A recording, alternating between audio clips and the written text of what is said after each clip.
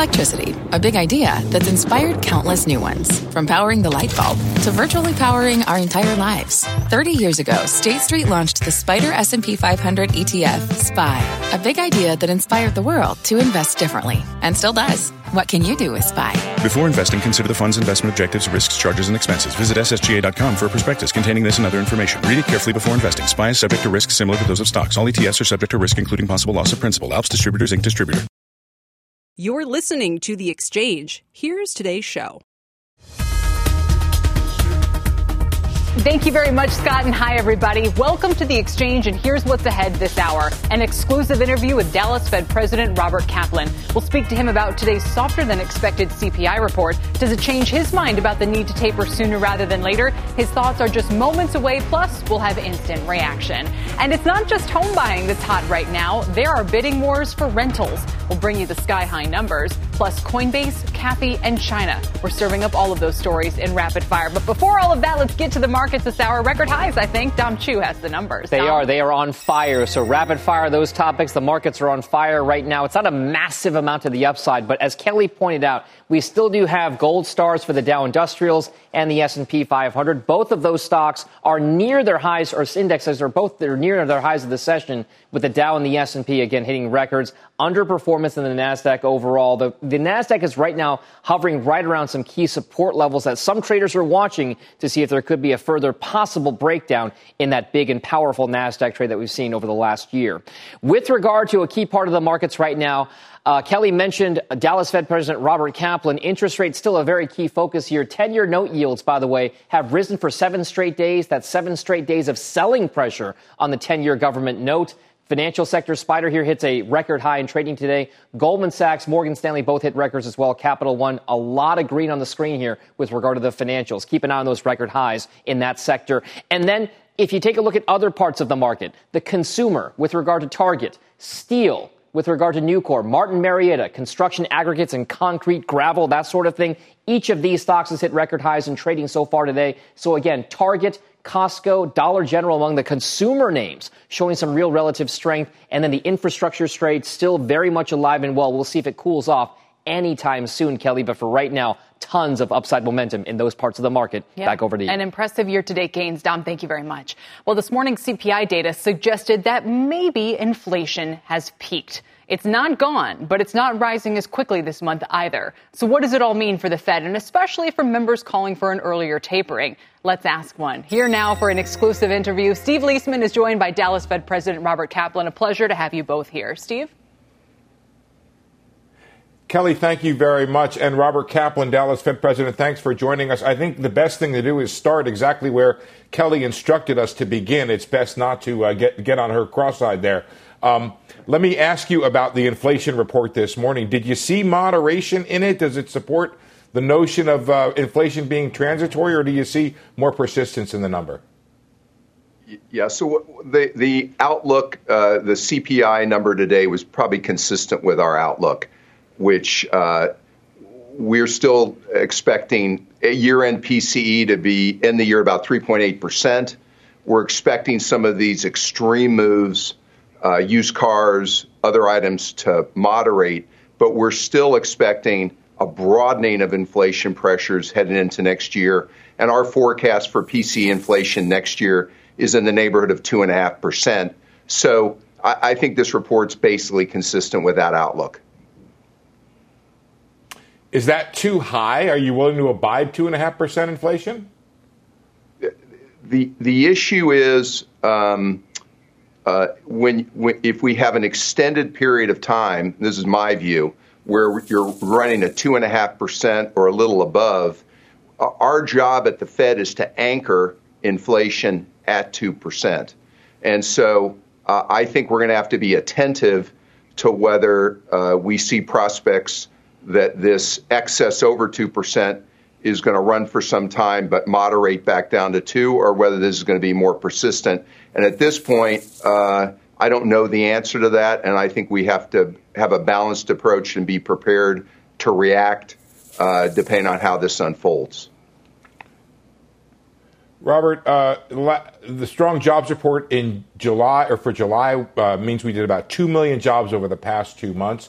It seems like that part of the mandate is going okay. I want to turn now to your views on asset purchases and policy more broadly. Last time you spoke publicly, you said you were in favor of tapering soon and sooner rather than later.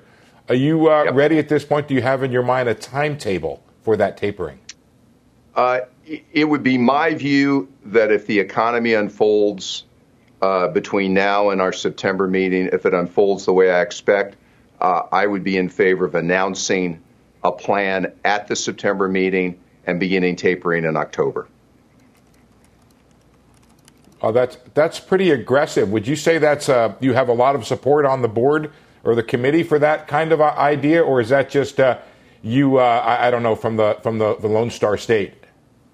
I would say there's a range of views, and the main thing I've emphasized, whether we announce it in September or whether we announce it November 1st, I think there's a range of views. I just think the committee is in a much better place than we were 2 months ago, and that we'll debate, we'll disagree, we'll have to see how the economy unfolds. But the reason I'm saying we ought to begin the tapering soon is I think these purchases are very well equipped to stimulate demand.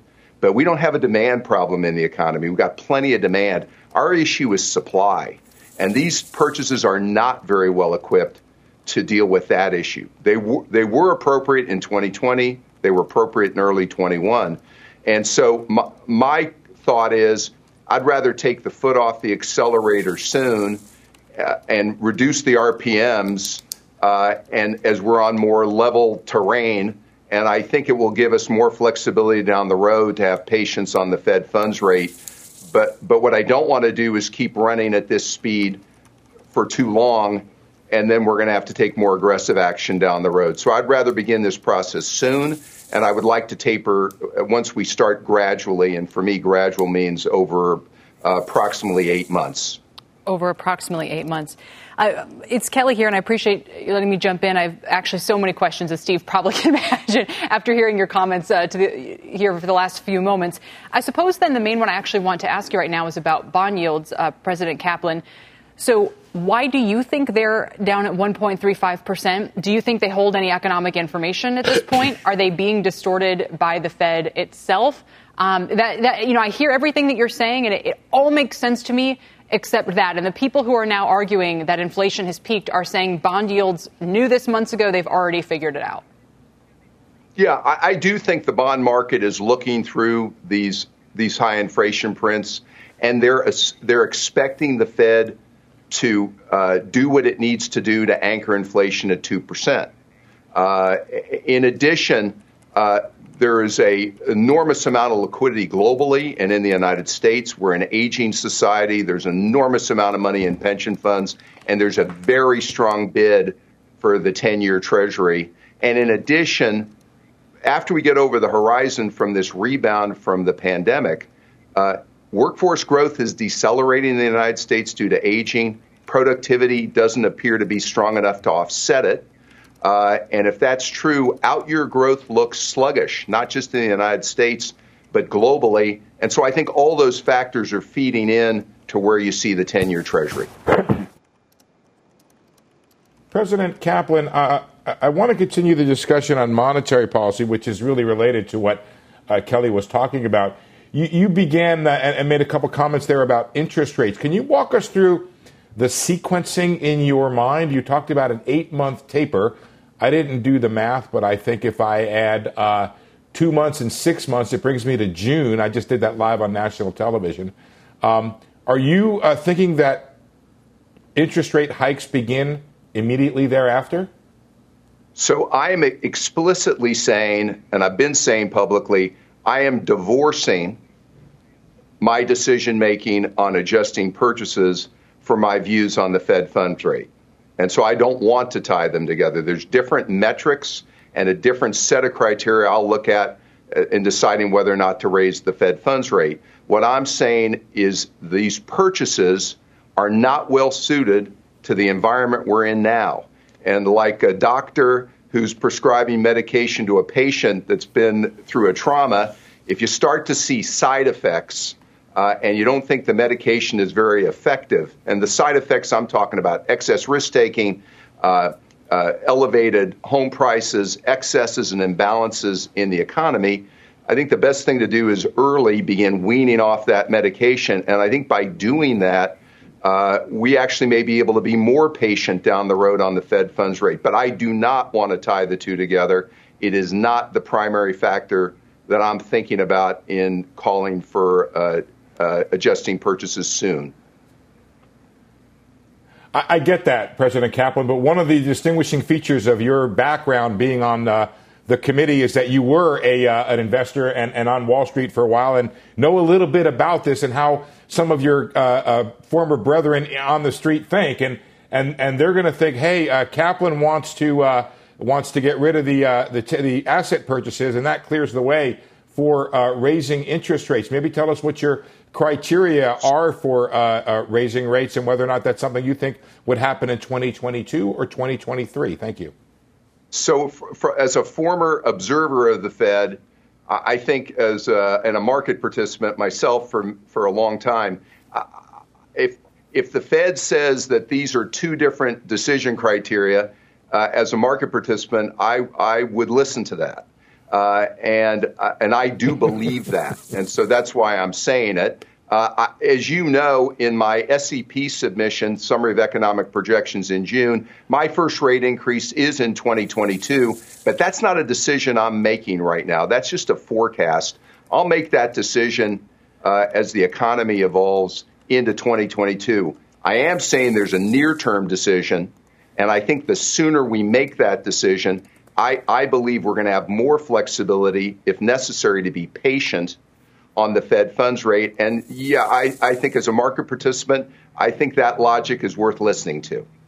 President Kaplan, it's Kelly here. And just one more to kind of dig into your explanation of why we don't need to continue the pace of asset purchases. In other words, if you say we have a supply, not a demand issue in the economy, can you explain how the labor force supply ties into that? So if we have people who have left the labor force for early retirements because they have work from home flexibility, it maybe allows them to live somewhere differently, lower cost of living, only one person has to work and so forth. Can you tell us what you're seeing in terms of those quote unquote dropouts and how that affects the supply side and overall the sort of fundamental strength of the economy? So there's two types of supply issues. One is materials, semiconductors, a broad range of supply-demand issues for materials, and the Delta variant may actually make those more prolonged because they affect the ability to produce and to produce globally.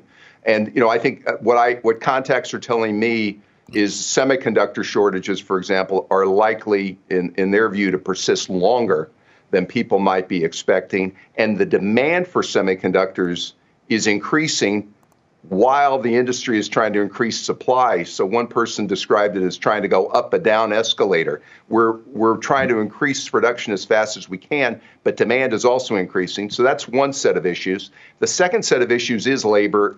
And as you pointed out, we think at the Dallas Fed, there's been approximately 3 million retirements since February of 2020. Many of those people may not come back into the labor force.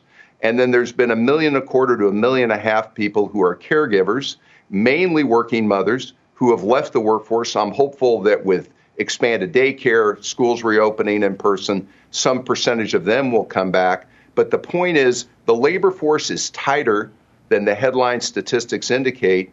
The number of job openings in the United States is at a record. Quits rate is historically high. And so all that tells me these supply-demand imbalances are likely to go on for an extended period of time, but they don't have to do with demand. They have to do, they're going to create supply issues. And so these purchases are not terribly well equipped to deal with those issues. And I think it'd be healthy for us to recognize that. President Kaplan, to an extraordinary degree, and I've been covering the Fed for a very long time, Chair Powell and other members of the committee, such as yourself, have talked a lot about how the importance of what the Fed does for average Americans. But today, the government reported real earnings. When it reports CPI and inflation, it says how much wage gains have been deflated by inflation that's out there. And they're negative now for, I believe, the fourth straight month. How does the Fed step up and argue that it's now doing right by average Americans and average American workers when, in fact, the inflation that it's abiding is eroding wage gains? Yes, so I spent a lot of time, as you know, in low, moderate income communities in my district. And what I see time and time again in my conversations, people in those communities are reminding me our mandate is full employment, but it's also price stability. And the share of wallet, as you just pointed out, that low, moderate income communities are spending on gasoline, cars, other items, it is creating challenges for them to make ends meet. This is, again, back to our purchases. This is one of the reasons why I would prefer, from a risk management point of view, to ease off the accelerator and reduce the RPMs on what we're doing, because I think these imbalances, we're going to have to be patient and allow them to unfold. But I think anchoring inflation at 2%, I take that very seriously. It's a critical part of our mandate. Inclusive growth, inclusive prosperity is not just jobs, it's also price stability.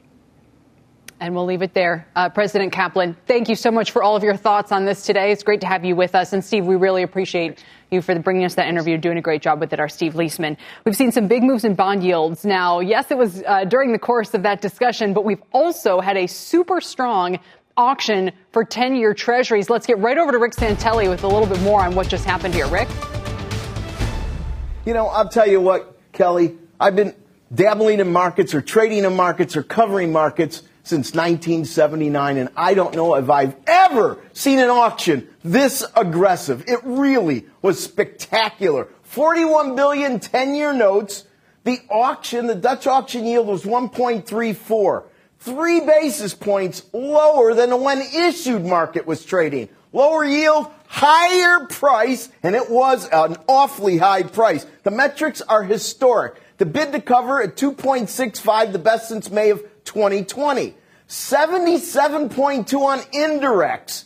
Indirects are those foreign investors we pay so much attention to. That's the highest ever. The highest ever. And if we look at directs, it was the only thing that was a bit light. It was a bit under the 10 auction average at 13.1. But remember who this group is. This is mutual funds, all the big institutions that have bellyfuls of treasuries that can dabble in the secondary market. And finally, maybe the best. You know, think about a big buffet, okay? Because there was nothing left after this auction. The dealers only took 9.6%. Having a single digit on dealer participation is unheard of. A spectacular A+ on this auction. Tomorrow we complete it with 27 billion 30-year bonds. Kelly? Rick, I got to just ask you one follow-up question on this. So with all of the superlatives you just mentioned, why are we sitting here in mid-August all of a sudden with people just going after these 10-year Treasury notes? What accounts for this dramatic response today? Well, I can only think of my very good friend Dom Chu. In the very beginning of this segment, he said 7 sessions in a row where there's been selling pushing up yields. Obviously, investors, and maybe especially foreign investors, think, well, you know, we've sold off, we push rates up. This is a great place to buy in. And maybe they're right, but my charts say maybe they should have studied a little harder.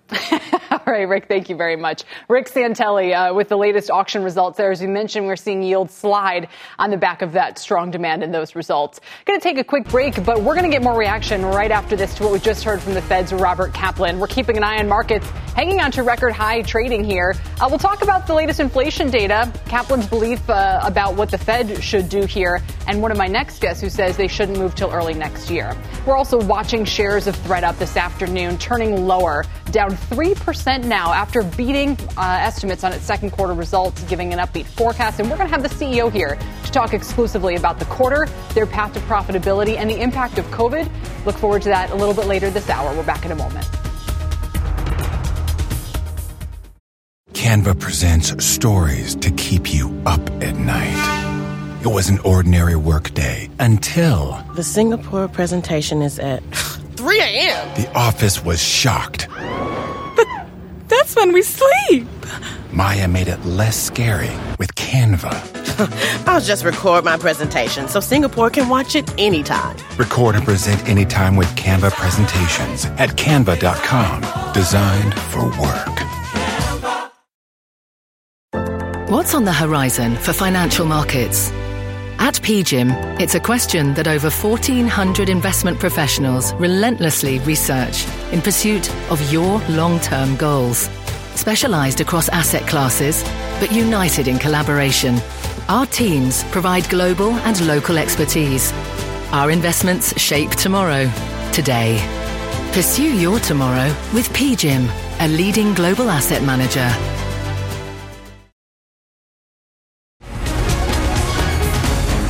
Welcome back. There's been a lot of noise about an early taper, with Morgan Stanley the latest to move up their time frame. We just spoke to Dallas Fed President Robert Kaplan. So what is he signaling, especially on the heels of this morning's softer than expected inflation report? Joining me now, Michael Schumacher is head of macro strategy at Wells Fargo. Brian Reynolds is chief market strategist for Reynolds Strategy. And the one thing you both agree on is kind of the opposite of what Kaplan was just saying. He still thinks we should do an early taper. Both of you seem to think not so fast. Michael, I'll start with you. You say ignore the chorus and wait for the lead singer, meaning let's wait to see what Powell has to say, right? That's right, Kelly. And Jay Powell so far has been batting away questions about tapering right and left. Any press conference, he just swats them away. And if you think about it from his perspective, what does he really care about? He cares about the labor market, which is doing better. But he's not going to really know a lot about it until September. So next month, people go back to school. We'll know more about the status of the labor market with respect to unemployment benefits rolling off. Those data come out in October. So we think it's probably too soon by at least a couple of months for Jay Powell to get excited about tapering. And so Brian, wait. Sure. You think, Brian, that, the reason will become less pressing because inflation to you has peaked. You're looking at used car prices. You're seeing things roll over there, right? Last week, I wrote that this edition of the reflation trade is likely over. It's stretched. Most people are looking for higher prices. I noted that wholesale used car prices are going down. The CPI used car component lags that by 2 to 4 months. Today, we saw the CPI for used cars go from 10% to 0.2. That's pretty much in line with what I was expecting, which means that I think next month we get a negative number for the CPI of used cars. Additionally, oil prices are very vulnerable. If you look at the oil price curve, it inverted in the middle of the curve from 24 to 25. That tells me there's a greater risk of oil prices coming down than going up.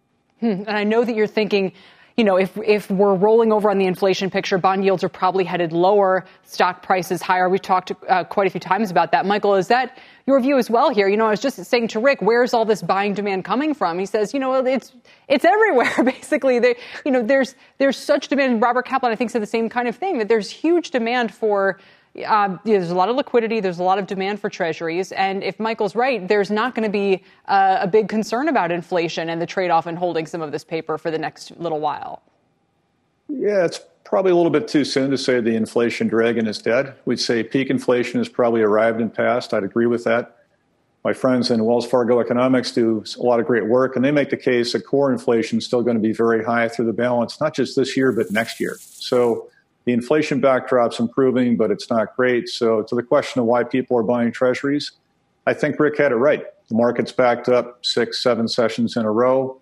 Inflation does look like the peak is passed. So maybe from a tactical standpoint, a decent time to get in. But for a fundamental buyer, for most of your viewers, Kelly, I'd say wait. Okay. Take it easy. Take a deep breath. Not quite time to get in. And Brian, what would you tell investors in terms of bond yields and stock prices for the next move of this market? I don't think I've ever seen Rick Santelli so excited as about over a 10-year auction as he was just a few minutes ago in the segment before us. That points out how much underlying demand there is for bonds from pension funds and insurance companies. If yields go up a little, they jump on them and they buy them. More importantly, from a big picture perspective, that means next month, when the credit market opens up after Labor Day, there's going to be a surge in corporate bond activity that's going to lead to a flood of buybacks and mergers. The investment banks can't hire enough junior bankers to keep up with these deals, and they're likely going to accelerate. That's a great point. And we've seen those pay curves moving up for the young bankers. And the way that you describe it, it all kind of makes sense. Supportive of equities here as well as we have another day at record highs. Brian, again, you were early on this last week. We appreciate you joining us, Brian Reynolds. Michael Schumacher, really appreciate it as well, talking through the actual timeline taper we should be expecting. We'll leave it there, guys. Thank you, and we'll check in soon. Coming up next, could we see the first monthly drop this year for residential REITs as the Fed's Esler George says froth in the housing market is starting to back off? At the same time, bidding wars for housing rentals are starting to pick up. What'll it all mean for the REITs? We'll explain. Stay with us. Welcome to the Canva guided meditation for stress at work. Impending deadline? Generate Canva presentations in seconds. So fast. Brainstorm got too big? Summarize with AI in a click. Writer's block? Release with Canva Magic Write. Magical. Stress less and save time at canva.com. Designed for work. Welcome back to The Exchange. I'm Rahel Solomon, and here is your CNBC News update at this hour. The NCAA slapping Baylor University with a 4-year probation and other sanctions. This follows a years-long investigation into a sexual assault scandal that led to the firing of the school's football coach and others. The probe found that Baylor shielded football players from discipline for sexual violence, but that Baylor's failings did not violate NCAA rules. The probation is related to recruiting and other violations. A federal judge has ordered Donald Trump's accounting firm to turn over some financial records of the former president to a House panel, although the judge is not ordering that all requested documents be released. And in California, the Dixie Fire continuing to grow after destroying nearly 550 homes. The largest fire in state history has now destroyed more than 500,000 acres. However, containment has risen to 30%. And on the news, firefighters making progress against the massive fire just as heat and higher winds return. That's tonight at 7 p.m. Eastern. Kelly, I'll send it back to you. All right, Rahel, thank you. Rahel Solomon. Up next, we have rapid fire. Where's the volatility? What does it mean to be the Amazon of assets? And people are apparently sick of slimming down. You see Weight Watchers stock today? We'll tell you about all of this right after the break.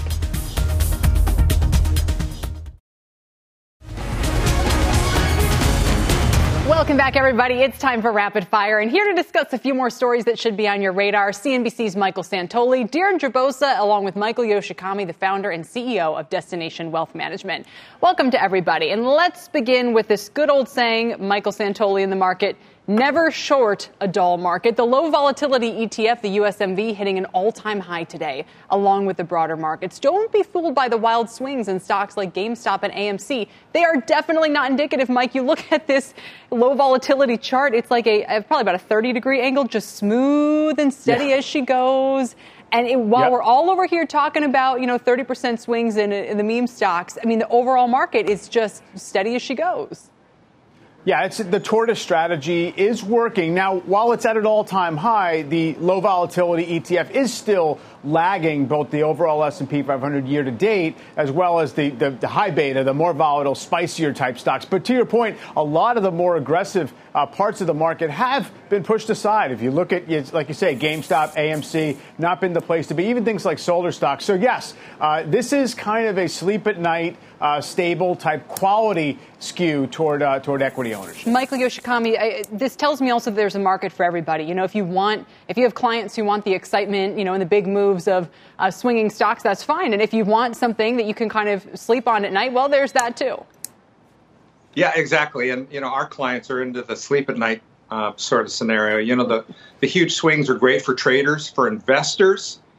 Buy good companies, good cash flow, good solid earnings, maybe some dividends, low volatility in the long term. The magic of compounding is just a killer when it comes to increasing your net worth. Yeah, we're looking at names like Norton. There's the list, Home Depot. I'm sure these are all, style factors. They come in and out. But again, this is the other story of the market that you're not hearing quite so much about. Let's move on to something that a little bit more traditional in terms of volatility. And it's the latest that's been happening in the crypto space. We've had Coinbase and Ethereum, Ether jumping more than 50% in the last month, back to levels that we saw in late May. But again, a huge pop off the lows. And for the first time, trading volumes of Ethereum have surpassed Bitcoin on Coinbase's platform. platform. Coinbase is still seeing elevated trading volumes in the past quarter. The CEO, Brian Armstrong, declared on the call yesterday he wants Coinbase, Deirdre, to become the, quote, Amazon of assets, which is weird because Amazon sells everything. And part of Coinbase's whole thing was that they wouldn't sell just everything in crypto space. Even the fact that they added Dogecoin has upset people who think it has no business being on a platform like Coinbase. Yeah, and what did he add? 22 different digital currencies in the second quarter, which is more than they added over all of 2020. So it is kind of a curious statement because Coinbase has really built itself and its reputation on, to use a phrase that the others just use, being the tortoise of the crypto world, moving slowly and a little more carefully. But maybe there's a bit of FOMO here, and Brian Armstrong wants to engage in all of that upside and all that volatility that comes along with currencies like Dogecoin. You do have to wonder, though, that its competitors like a FalconX and a Binance, they're starting to get more in the regulatory line and compliance, and that's really seen as a strength. So we'll see how this shapes up. And Mike Santoli, what's the read these days, you think, from crypto back to the traditional markets or to things like gold, inflation? I mean, where does it fit in your dashboard? It's interesting because it doesn't really seem to track with day-to-day macro type inputs or even necessarily act in concert with inflationary expectations. It, to me, is a risk asset, and it behaves largely like a risk asset. It traded very closely with some of the more speculative parts of the market. And I'm on board with the idea that it's electronic gold, digital gold. But gold also, by the way, was always a little bit of a side sort of orphaned asset class for 100 years after you were able to trade it. So I don't think that means it gets to the core of the markets if, in fact, you think that's what it is. Yeah, no, well said. As everybody's concerned about whether it's the new gold, the gold itself hasn't always been that exciting or even performed that well, as we remember from years during the last expansion. Speaking of not performing well, Cathie Woods is not completely done with China, but she still has plenty of concerns. In a company presentation, she said the valuation of Chinese companies may still not have found a bottom. The KWEB China Internet ETF is still down more than 50% from its recent highs, and Wood dumped nearly all of her China exposure in the ARK Innovation ETF, as that index is down about 3% this year. So, Michael Yoshikami, Cathie was saying she's still open to specific innovation ideas, emanating from China, but I was surprised that she's not yet buying the dips, so to speak. Oh, I think it's way too early to buy dips, Kelly. I think at this point, it's really a huge unknown what the Chinese government's going to do. Look what they did to the education industry. People are talking a lot about tech. The education industry in China, which is a billion-dollar industry, was just crushed when the government basically changed all the rules. So you really don't know what curveball is coming. So in my perspective, it's not time to buy the dip. It's time to watch. Certainly be open, like Cathie says, but be very, very careful because there's regulation coming out of nowhere that could completely submarine any business you invest in China. Yeah, people's heads are still reeling, Deirdre. I'll give you the last word on this. I mean, there's another very famous investor, Masayoshi Son, who earlier this week also said that he's in wait-and-see mode. I mean, he has tons of investments in China, Alibaba being the biggest one, and he thinks it's too early. So he's putting those plans on pause. But like Cathie Wood, he believes in that long-term innovation story. But she's not the only one, and I'm with Michael in that there's still a lot to be seen here. All right. Finally, it's the stock story of the day, perhaps. Formerly known as Weight Watchers, WW International posting a smaller than expected quarterly report, and its shares are down about 25%.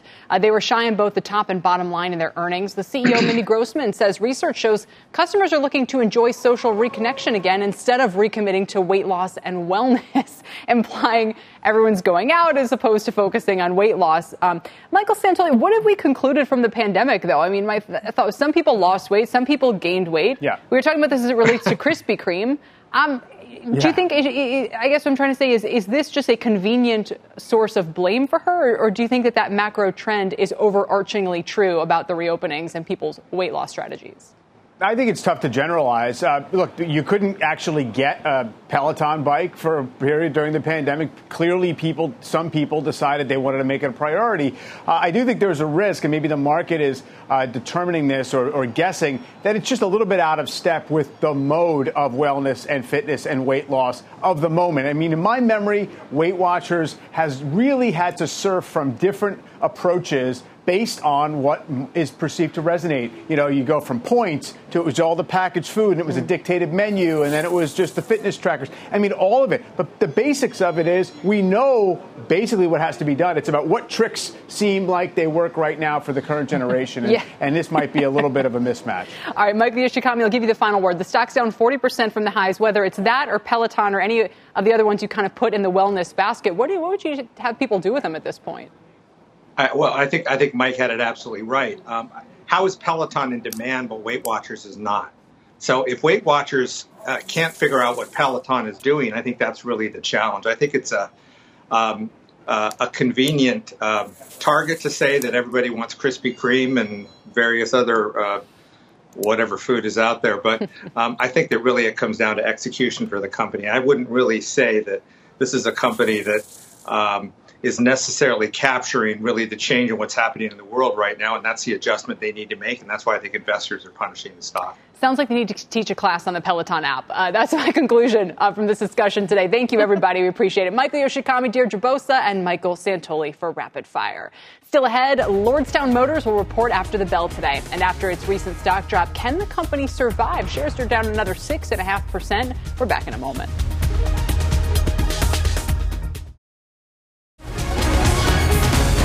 Welcome back. Shares of Lordstown Motors have lost 80% of their value in just 6 months. When the company reports results this afternoon, investors won't be too focused on profits or revenues. It's just going to be about survival. Phil LeBeau is here in studio with a little preview for us, and they're down another 6% today, Phil. Well, remember, they're pre-revenue, so there's no revenue. That's not going to be reported. And in terms of the loss, I hate to say during any financial reports, the numbers don't matter. But in this case, nobody's really focused on the numbers. What they're focused on are three things that really do lead to the question of whether or not Lordstown Motors can survive. First of all, what's happening in terms of its liquidity and its seeking capital. Remember, it was back in May when they said we need either capital or strategic investors. Since then, it's been crickets. Very little from the company. A production update. Where are they in terms of actually getting to production when it comes to the endurance pickup truck? And then finally, what's happening with the CEO search? They have not named a CEO since Steve Burns was booted out of there, or he resigned after the company said that he was not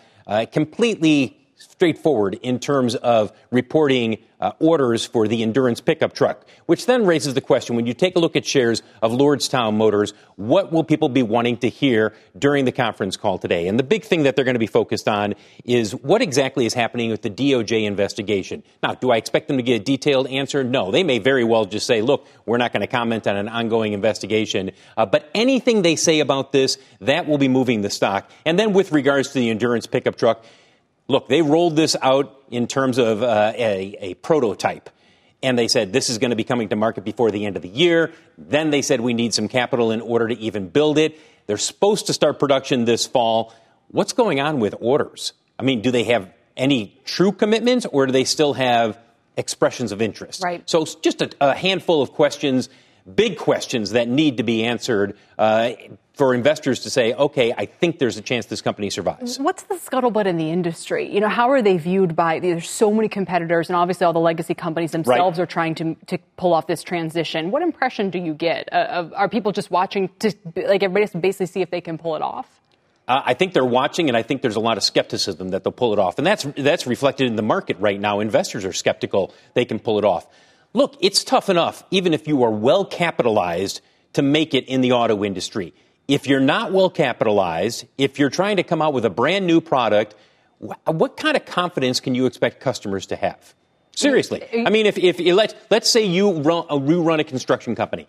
Would you want to buy this truck not knowing how is it going to be serviced? Will this company be around in a couple of years? I mean, these are all the questions that you would be asking yourself before you say, sure, I'll commit to buying 5 or 10 of these trucks. It's a great point, especially with an audience like that, which is so much of the market for trucks. Phil, we appreciate it. It's great to see you here. Good to be here. And we look forward to those results after the bell today. Again, Lordstown down about 6% in the session. Shares of ThredUp have also turned lower after their results. Bottom line met expectations, but revenue in a key consignment business came up short. The CEO joins us next.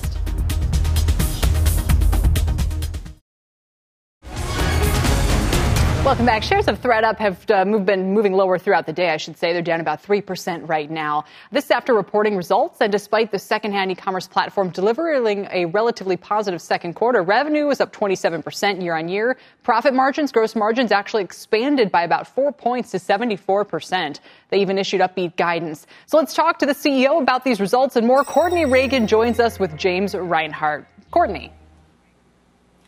Thank you very much, James. Thank you for being here with us. You know, Kelly ran through the quarter, analysts pretty positive for the most part, but the Delta variant is really throwing a wrench in so many different things. Are you seeing a change in behavior in either your consumer or your business clients as a result? Yeah, Courtney, I mean, we had a very strong quarter. I think we updated guidance for Q3. I mean, I think we're feeling very good about the progress in the business. But, you know, the Delta variant is one of those things that, you know, we're keeping an eye on. You know, nothing so far has impacted the business, but certainly we want to be prepared, you know, should it affect, you know, our operations, you know, or our consumers. So we're keeping a close eye on it. Processing time is the one part of the report this quarter that a lot of analysts are fixated on. In 2020, it was taking 20 weeks to process those bags that get sent in with the clothes that consumers want to resell. You brought it down to 12 weeks, but then that's up from 8 weeks. I mean, what's the long-term plan? It doesn't seem like you're going to hit that 2 to 3 week processing time by the end of the year. Aren't you missing out on some selling opportunities if you can't get the inventory processed and online? Yeah, I mean, Courtney, look, processing capacity is way up. Processing hours are way up. So we're putting more items online than ever before. But at the same time, we've really struck a nerve with the American consumer. And so we're getting more supply and we're getting more bags than ever. I think, you know, most of the analysts noted this is a high-class problem, right? We have tremendous interest in our clean-out service. And so I think it's incumbent on us to continue to invest in the business to meet that demand. But I think we feel very good about the fact that we have never spent any money acquiring sellers, and we have this tremendous supply opportunity. So on the one hand, you're right, which is, you know, we're leaving some money on the table on the revenue side. You know, on the other hand, I think it gives us a lot of confidence in our future and our ability to deliver on our guidance. James, it's Kelly here. I've dabbled in these different platforms. I believe yours, maybe Poshmark, The RealReal. And I would say that I really appreciate the convenience. You know, as people look to get rid of things, it's much easier, like you said, throw things in a bag and kind of off they go. But you don't get a lot for it. What would you say to people like me who have dabbled with these platforms and go, you know, I'm not sure if a couple bucks here or there is worth my time, especially if you have to wait a long, long time to kind of get that. Where do you think you're getting to a point where you could give people more for their money in the future? Or is that just the reality of this market, is that, you know, it's kind of like cars. Once you drive it off the lot, you know, you lose 40% of the value or whatever it is. Yeah, you know, it really does depend on the brand and the category. We sell 35,000 brands across 100 categories. So there are definitely brands, you know, where we pay a lot for, you know, so for luxury brands, we pay as much as 80% of those items. But then for lower price brands, we pay less. And so I really do think it's ultimately about what is the residual value, what is the brand equity that remains. And so what we really try and do is pay people a fair price. But as you mentioned, it's all about the convenience. And I think the reason why we've created this incredible supply advantage is because it is so darn easy. People love it. They keep coming back. And so we want to balance the payouts with the convenience, because we think the American consumer really, really values that convenience opportunity. James, you recently put out a report commissioned by ThredUp talking about the opportunity of the resale market, basically saying it's growing 11 times faster than regular apparel. It could be worth $77 billion by 2025. And you kind of have three silos going right now. You've got your main business of resale. You just acquired Remix to get you into the European market, but you also offer retail as a service. So what is the biggest growth opportunity? If I want to be an investor in your company, you're only 2 quarters into a public company. What should I be paying attention to for growth? Yeah, we've been busy. You know, I think the bread and butter today is our core marketplace. You know, we provide great services to our sellers, and we provide this incredible shopping experience for our buyers. And I think what you see with our RaaS business, resale as a service, you know, we added 4 new clients this past quarter: Fabletics, Farfetch, LG, Madewell, that have tremendous upside for us. I think this is going to be an improving rather a bigger part of what we do in the future, I think, which is exciting. And then certainly Europe is a big market. Global Data estimated that market to be 20 billion growing to 40 billion over the next few years. So I think what you'll find, as an investor in our company, is there's a great core engine, and then we have these additional vectors for growth that I think will compound the opportunity for ThredUp over time in what we believe will be a very, very big market over the next 5, 7, 10 years. All right. Well, thank you both, Courtney Reagan, along with ThredUp CEO James Reinhart, for joining us. A little bit more color on the quarter and what lies ahead. We really appreciate it. Meanwhile, the housing boom isn't just raising prices for home buyers. Good luck trying to find a rental these days. We're going to run those numbers for you next on The Exchange.